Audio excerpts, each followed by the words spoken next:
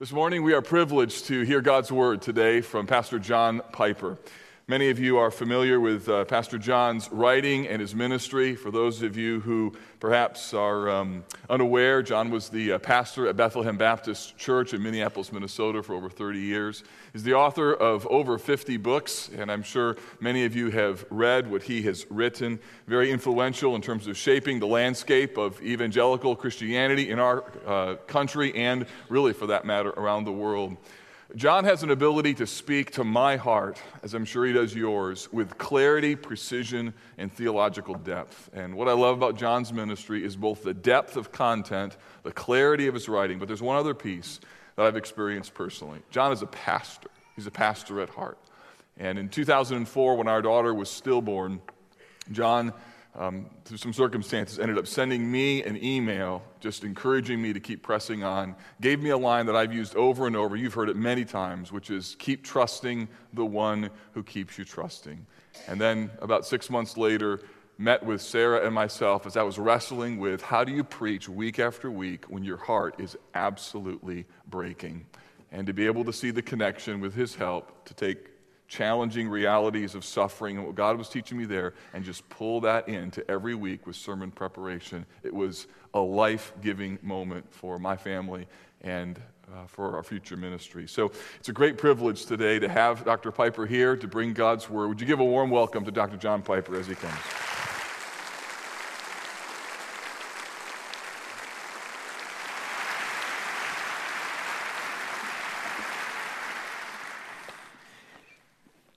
It's hard not to love your pastor, so don't try.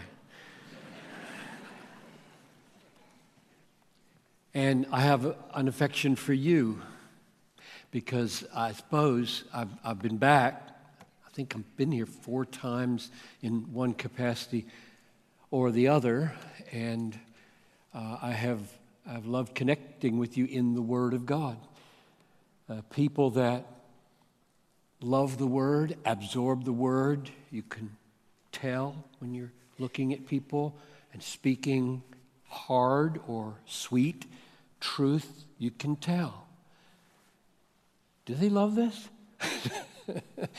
And there are hard places to speak where you don't know, or you can tell they don't. And then there's College Park. So thank you for being an absorbent people who draw out the best. So let's let him come and speak. If you have a Bible or want to turn on your device, let's go to John 5. Gospel of John, Matthew, Mark, Luke, John in the New Testament, chapter 5. And I'm going to read verses 31 to 47, then we'll pray and ask for God's help. Maybe a little heads up to what to look for. It's a longer text. We're going to be focusing on the place of the Old Testament in the mind of Jesus. How did he think about it? What was the relationship between God's revelation of himself in the Old Testament and Jesus' arrival in the New Testament? We're going to draw in some really big contemporary issues about Islam, Judaism, and whether we worship the same God. That's what this text relates to. And I'm sure there'll be other things that the Lord always does more than we plan. That's the way his word is. So follow me, please, if you have a Bible, in verses 31 to 47 of John 5. If I alone bear witness about myself, my testimony is not true. This is Jesus talking.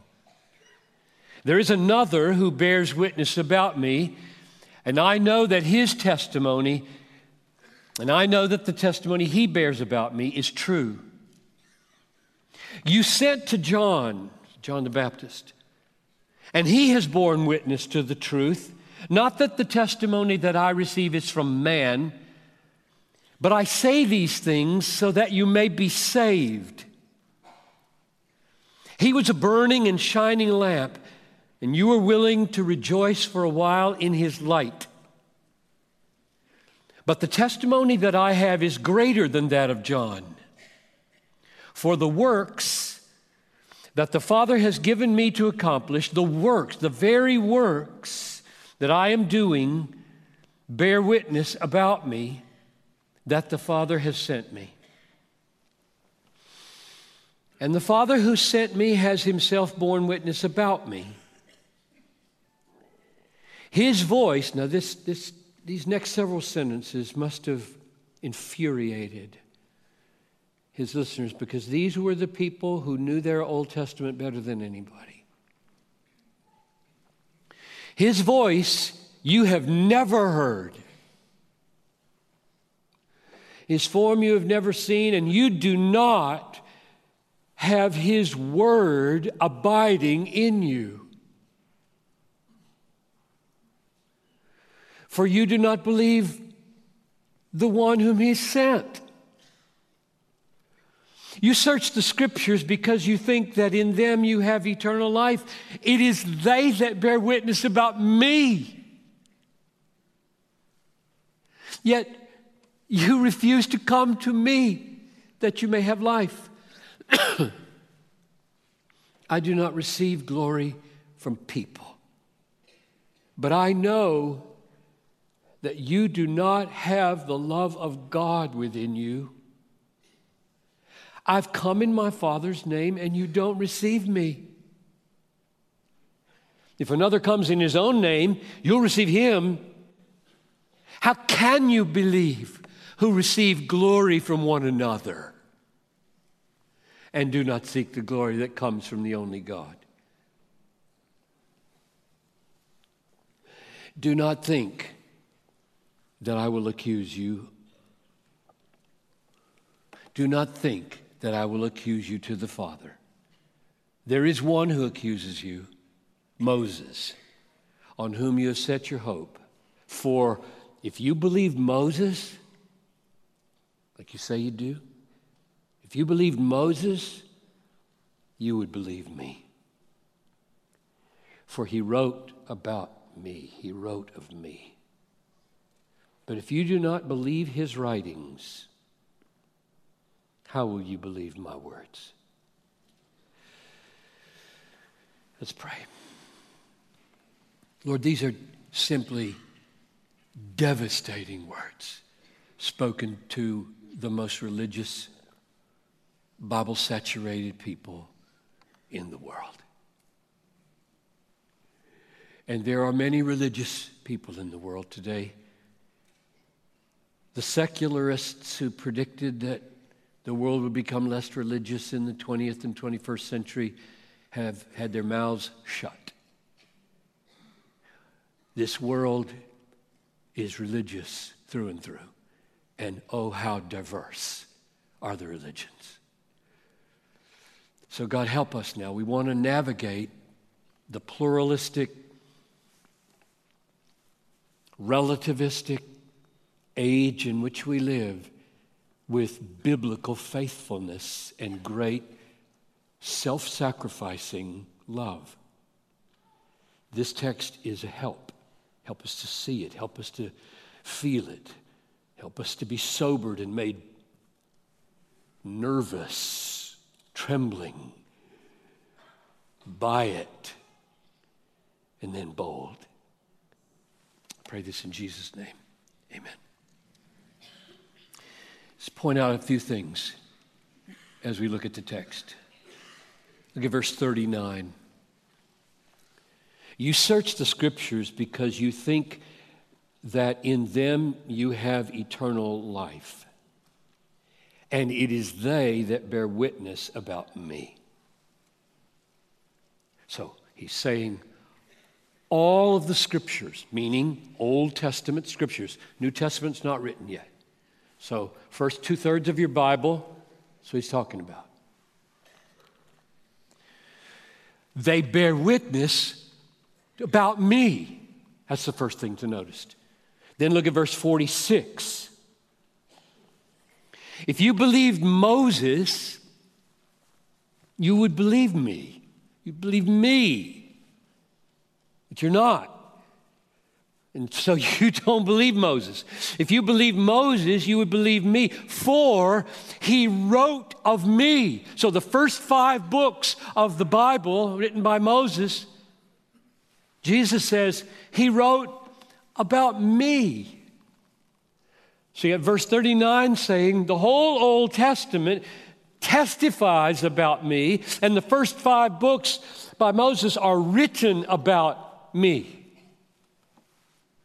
Now, he draws out in verse 38 and 42 some of the devastating implications of this. Look at verse 38. You do not have his word abiding in you. How does he know that? For you don't believe the one whom he sent. So you can't have read it and have it dwelling in you because it's about me. And you're stiff-arming me. You're not having me. You're going to crucify me. So Jesus infers the fact that you're opposing me means that word isn't in you because that word is about me. Then look at verse 42. He draws it out again, even more devastating. But I know that you do not have the love of God in you. How do you know that? I have come in my Father's name, and you don't receive me. So you can't be loving him. Otherwise, you'd love me. Because the whole book of the revelation of God is about me. So those are the kinds of things we want to see and meditate on together in this message. So let's go back to verse 39 for a moment and focus on the word witness. The Scriptures witness about Jesus. So ponder the meaning of the word witness. And how does the book do that? What is a witness? Let John, you know what a witness is and what a witness does in a courtroom, but let John, I'll give you 4 verses, let John define it. Chapter 1, verse 34, John the Baptist says, I have seen and have borne witness that this is the Son of God. Or John 3:11, we speak, Jesus says, we speak of what we know and bear witness to what we have seen. John chapter 3, verse 32, he bears witness to what he has seen and heard. John 19:35, he who saw it has borne witness. Okay, so it's pretty clear in the way John is using the word witness or testify what he means. A witness can testify to what happened because he saw it happen, right? You don't bring a witness, ordinarily anyway, into the courtroom to make an argument. But to just say, did you see it? What happened?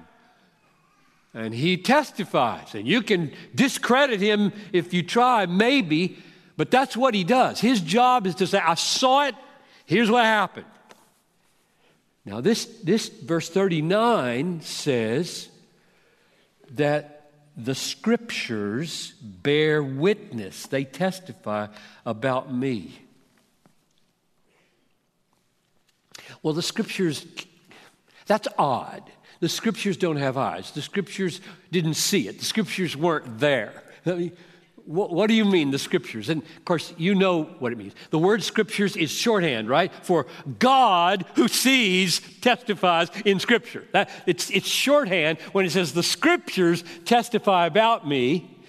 It means God, who inspired the Scriptures and saw me forever in heaven, foresaw me in the future and everything that I would do from incarnation to forever. He's speaking in the Old Testament and testifying about me. He saw it. This is not a problem. God sees. Now, what we want to dig into a little bit is, how does the Old Testament do that? And I want to wave a little flag, because for me, growing up, I would have quickly answered that question, well, with clear prophetic promises and predictions, like he's going to be born at Bethlehem, things like that, which is absolutely true. But what we're going to see is that this whole, he says the Scriptures, the whole sweep of Scriptures is doing this testifying to Jesus. It's not like, here's a piece that testifies, here's a big piece that doesn't, and here's a piece that testifies. That's not the way Jesus is thinking here. So I'm going to argue that God says things and does things all throughout the scope of the Old Testament, right? The Old Testament is a record of the actions of God in the world in thousands of different ways. And everywhere God is acting and everywhere God is talking in the Old Testament, Jesus is acting. Jesus is talking. Or to say it perhaps more carefully at this point, God is acting and talking in such a way that if you really understood what he was doing and what he was saying, when Jesus comes, you would know perfect harmony. I recognize you, Jesus. I've known you. I've read my book. When you arrive, yes! And that didn't happen for them. So that's what Jesus is getting at when he says the whole Old Testament testifies. And if you got the testimony, if you saw this God, if you heard this God, and it abides in you, which it didn't in them, if it were abiding in you, that whole scope of Old Testament revelation of God, if it were abiding in you when he shows up, yes, you are my God. Now, this carries incredibly controversial implications in our day. It can get you killed. It did get people killed for 300 years at the beginning. And it can get you killed today, get you fired, get you called all kinds of names. But before we look at those contemporary implications, let me just walk with you so you can feel from John's gospel how extensive, how permeating his gospel is with this Old Testament testimony to Jesus. So I'll look at too many of these for you to follow along with me, but I'll cite the verse and point you to what I mean. There's about, I think, 8 of these. So John chapter 2, verse 17, Jesus drives out the money changers in the temple, and John, interpreting this, quotes Psalm 69:9, which, by the way, little parenthesis here, is an imprecatory psalm. It's one of those psalms that damn people, wishes evil on people, the kind of like,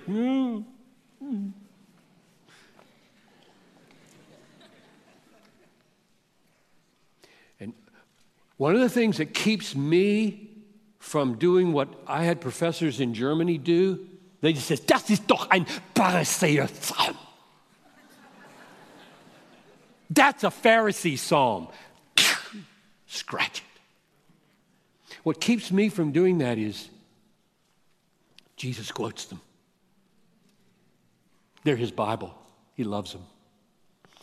So I take a deep breath. I say, okay, this is a revelation of Jesus. So he quotes Psalm 69, verse 9. his disciples remembered that it was written, "Zeal for your house will consume me." So even the cleansing of the temple was written in the Old Testament. Secondly, John 6, Jesus reminded the Jews that their fathers had eaten manna in the wilderness, the bread that came down. And he says, "For the bread of God is he who comes down from heaven and gives life to the world." So the manna in the Old Testament was pointing to what's coming down from heaven, ultimately to feed the world. Third, John 6:44, Jesus teaches, "No one comes to me unless the Father draws him."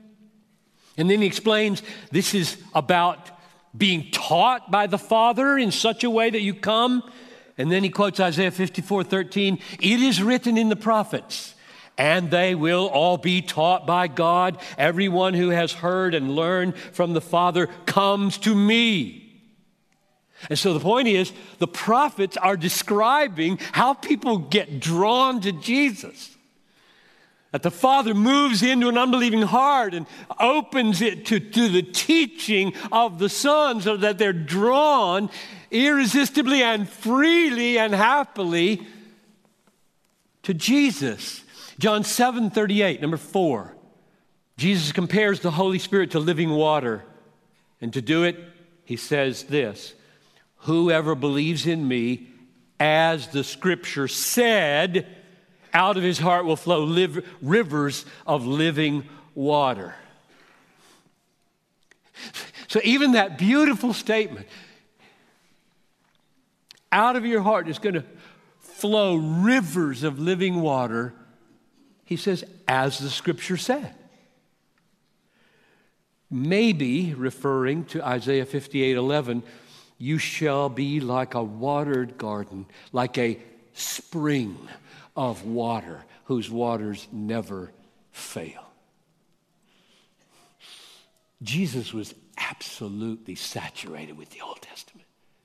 Prick him and he bleeds Bible, namely Old Testament. Number 5, John 7:42. The enemies of Jesus draw attention to the fact that the Messiah is going to be born in Bethlehem. That's right, Micah 5:2.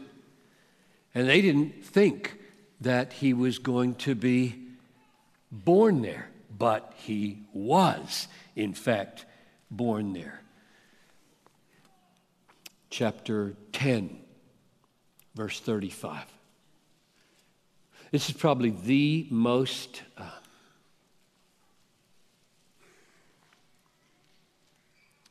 what would be the word? Full of implication text about the authority of the Old Testament in the mind of Jesus. John 10:35 refers to a detail in Psalm 82:6, and then he says, "The Scripture cannot be broken."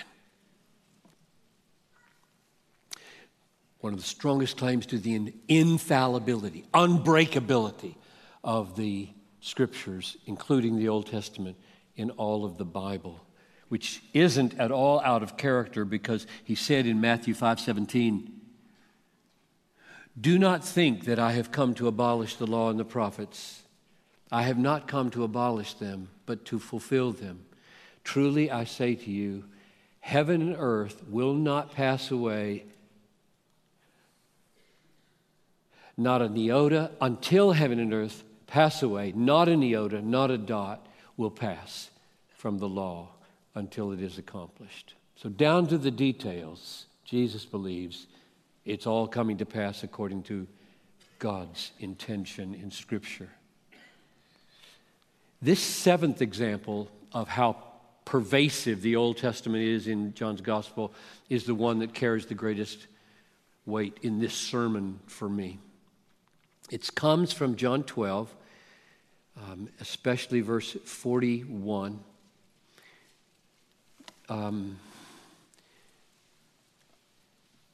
There has been a reference to the glory of God being seen in Isaiah 6. So John 12:37 to 41. John quotes Isaiah 6, and you know we sang it, right?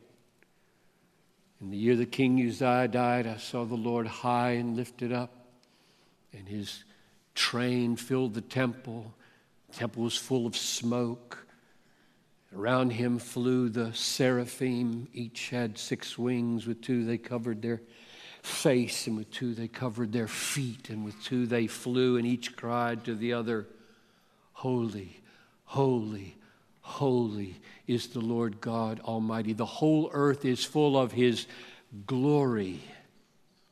That's the chapter that Jesus refers to here, and he quotes verse 10. And then John in verse 41 says, Isaiah said these things because he saw his, namely Jesus' glory, and spoke of him.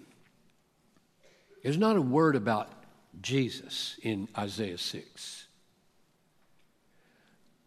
except all of it.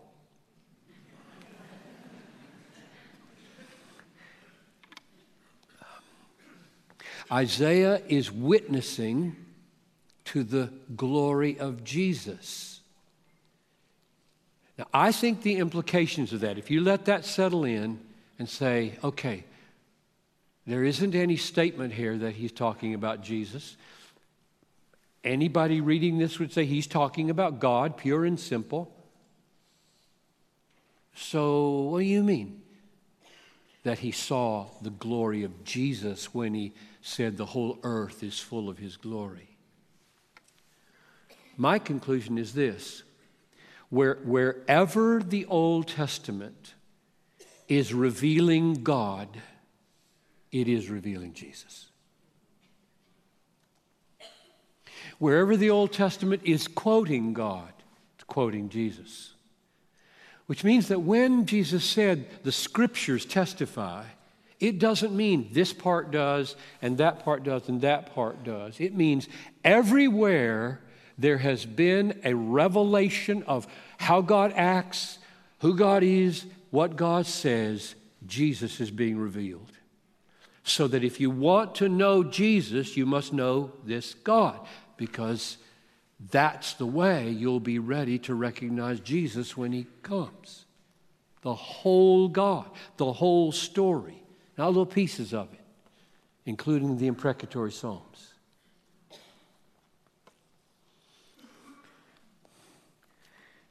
If you meet God, know God, admire God, trust God, and are shaped by God as he truly reveals himself and his ways in the Old Testament, then when Jesus comes, you will know him. That's my main point.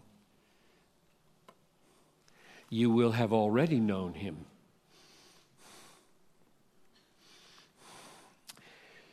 He will have shaped your mind and heart so that when he comes, there'll be no discord, there'll be no dissonance, there'll be no contradiction, and you certainly won't crucify him.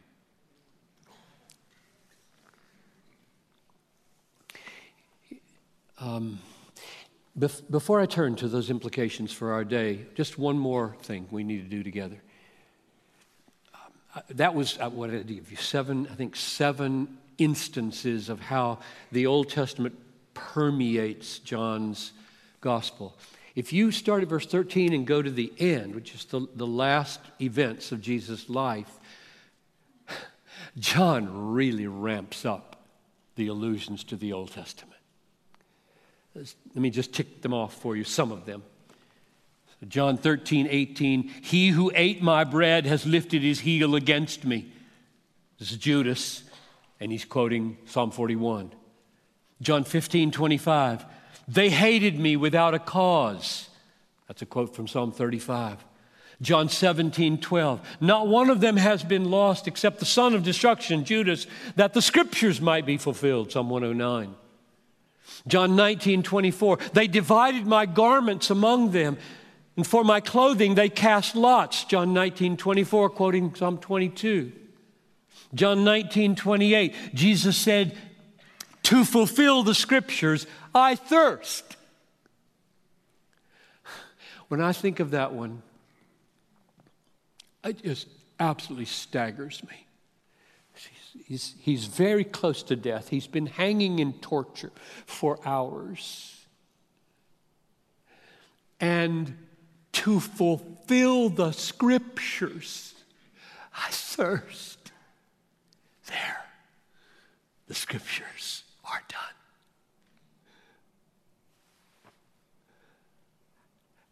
How thoroughly saturated with the Bible can you be to talk like that in the moment of exquisite pain and death this far away, and loving your Old Testament so deeply it's what you cry, in perfect fulfillment of all God's purposes written down. Makes me want to love my Bible. Makes me want to love the Old Testament the way Jesus loved the Old Testament. I hope that's the effect it has on you. I hope you never, never, never say, well, I can't make any sense out of this part of my Bible. I like this part. That's your problem. That's not the problem with the book. Jesus lived by every word that comes out of the mouth of God. Man shall not live by bread alone.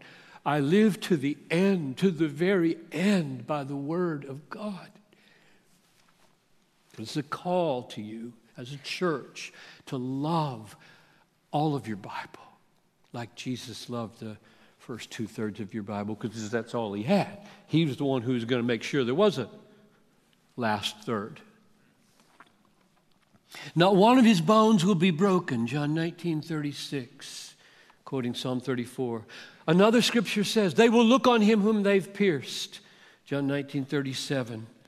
As they did not understand the scripture that he must rise from the dead, and on and on. So this gospel, from beginning to end, especially at the end, is saturated with the testimony to Jesus in the Old Testament Scripture. So you have direct quotes from the Old Testament. You have indirect allusions. You have specific fulfillments. You have statements like chapter 12 that says he saw his glory, which means every time his glory is revealed, that's Jesus' glory being revealed. You get the sense that there's no page where you're not going to learn something about Jesus in this Old Testament book. And now we come to these implications that I talked about that are just so huge for Indianapolis and for America and for the Middle East and for Islam and for the Far East and for your workplace where you have a Jewish friend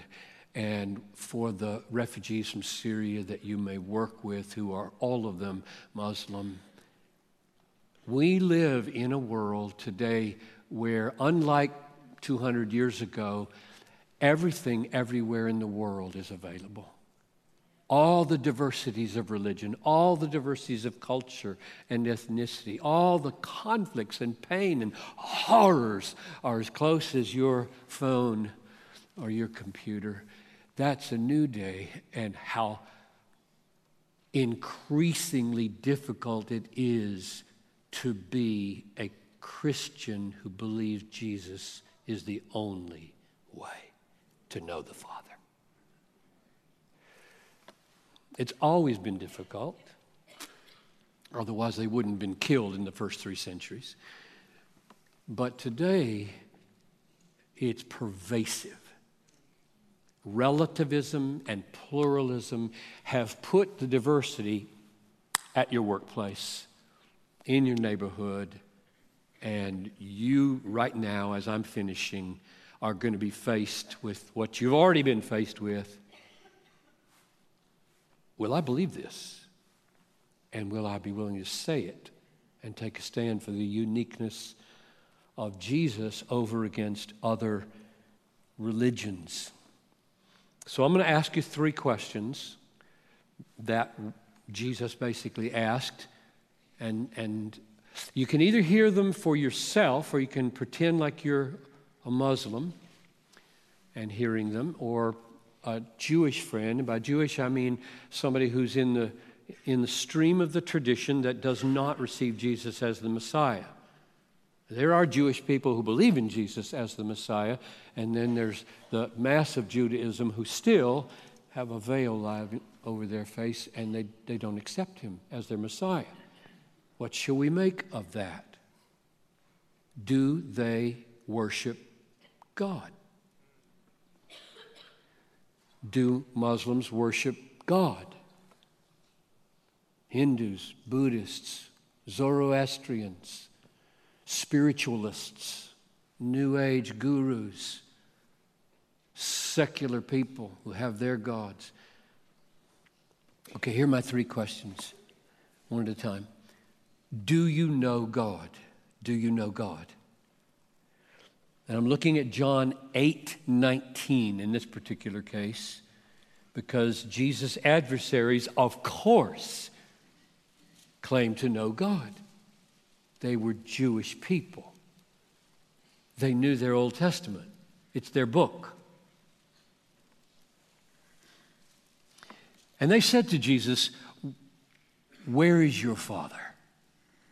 Now that's probably a low blow. Meaning, we know that your mother was pregnant before she was married. And we don't even know who your father was. You're a bastard. Jesus didn't get sidetracked on that slur. He shifted the categories around and said, "You know neither me nor my Father. If you knew me, you would know my Father also." So the fact that these adversaries did not know who he was, Son of God, fulfillment of Isaiah 53, ready to bear the sins of the world, suffer, die, rise again. They didn't know that. And Jesus inferred from their not knowing that, you don't know God. Are you willing to say that to someone who doesn't embrace Jesus? The most religious person you know, perhaps. Pray 3 times a day, 5 times a day.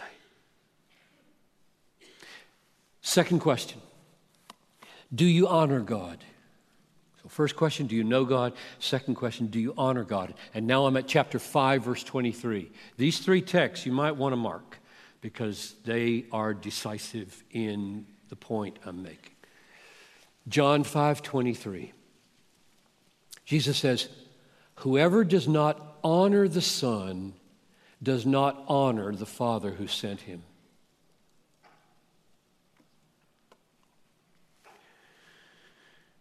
So the Father revealed in the Old Testament everywhere, and the Son that has shown up in history are so unified and of such a peace, I and the Father are one, that if you don't honor the Son, you don't honor the Father, period.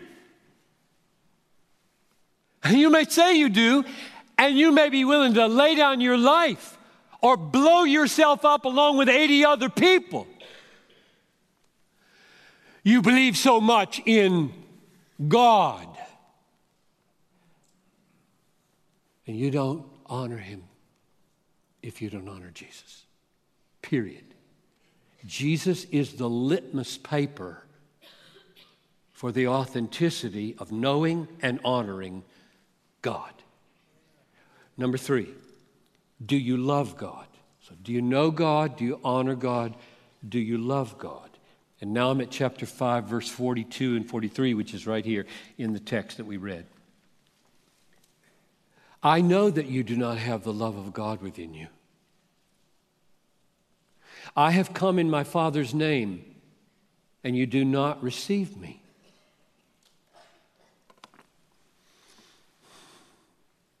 How does he know they don't love God? How does he know they don't have the love of God in them? Answer, I came in his name. I am his representative. I am the Father. If you've seen me, you've seen the Father, he said to Philip.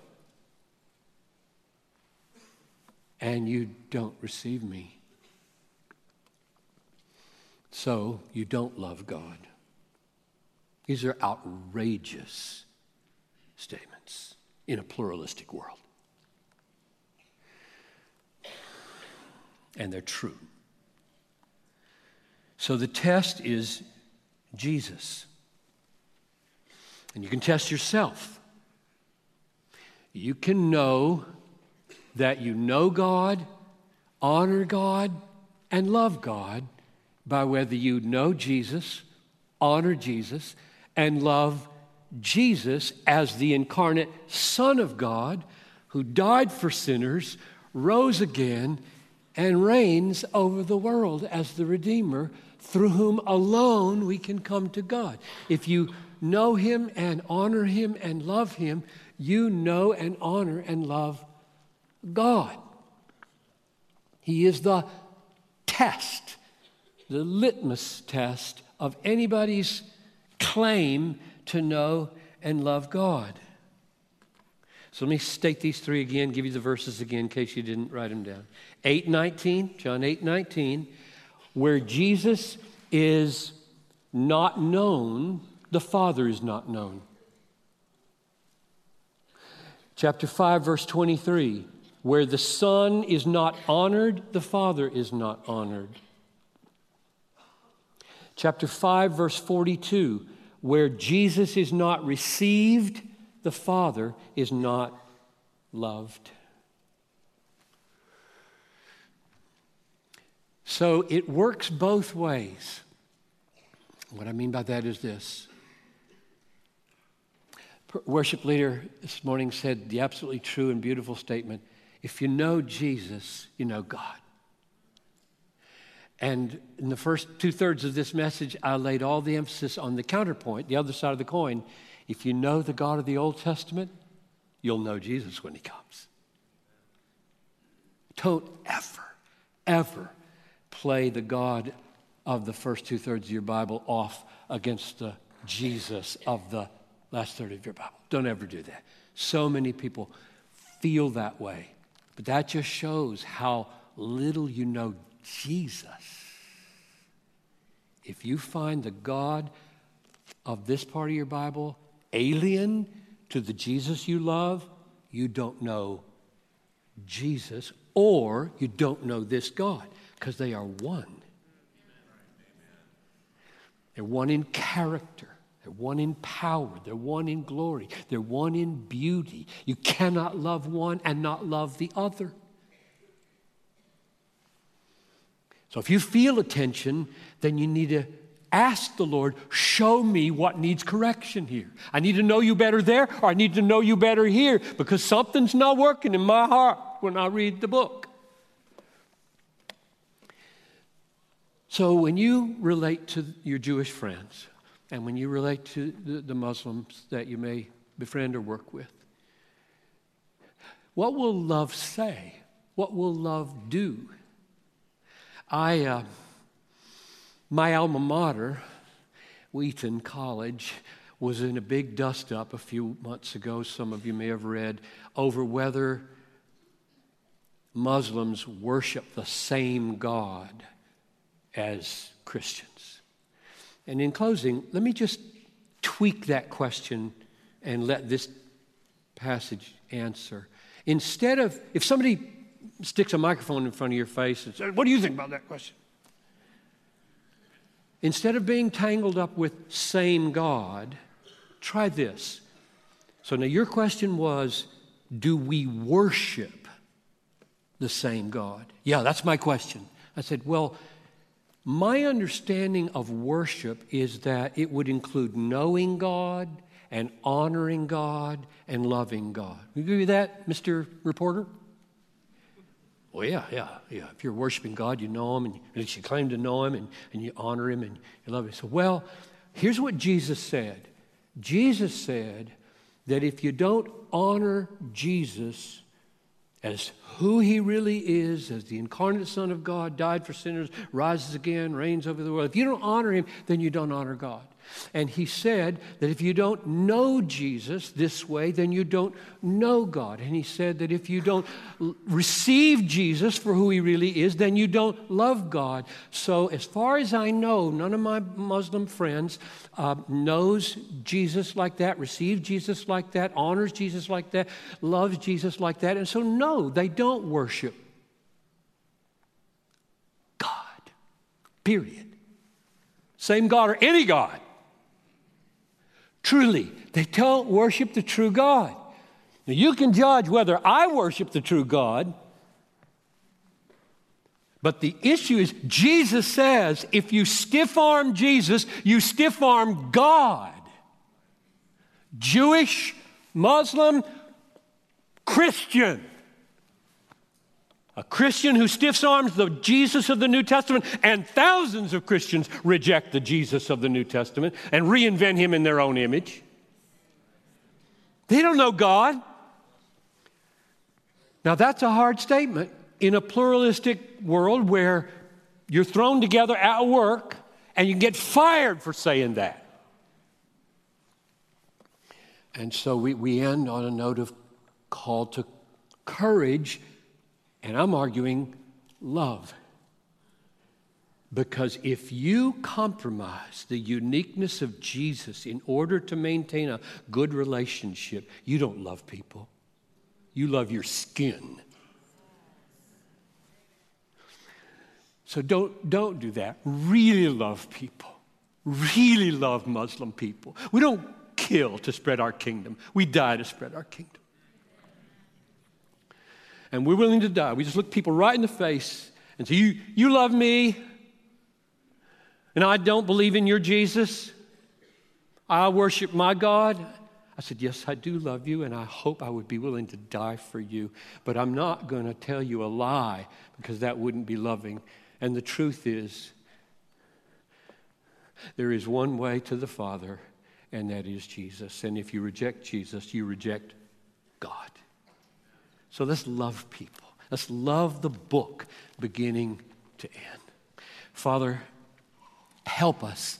Help the Christian church in America today to be strong, unshaken, bold, uncompromising in a very pluralistic, relativistic culture in which the diversities of the world, including religious, are right on our doorstep. Oh, that we might be willing to, with tears in our eyes and love in our hearts and a readiness to sacrifice in our souls, give ourselves to speak hard truth wherever it is called for.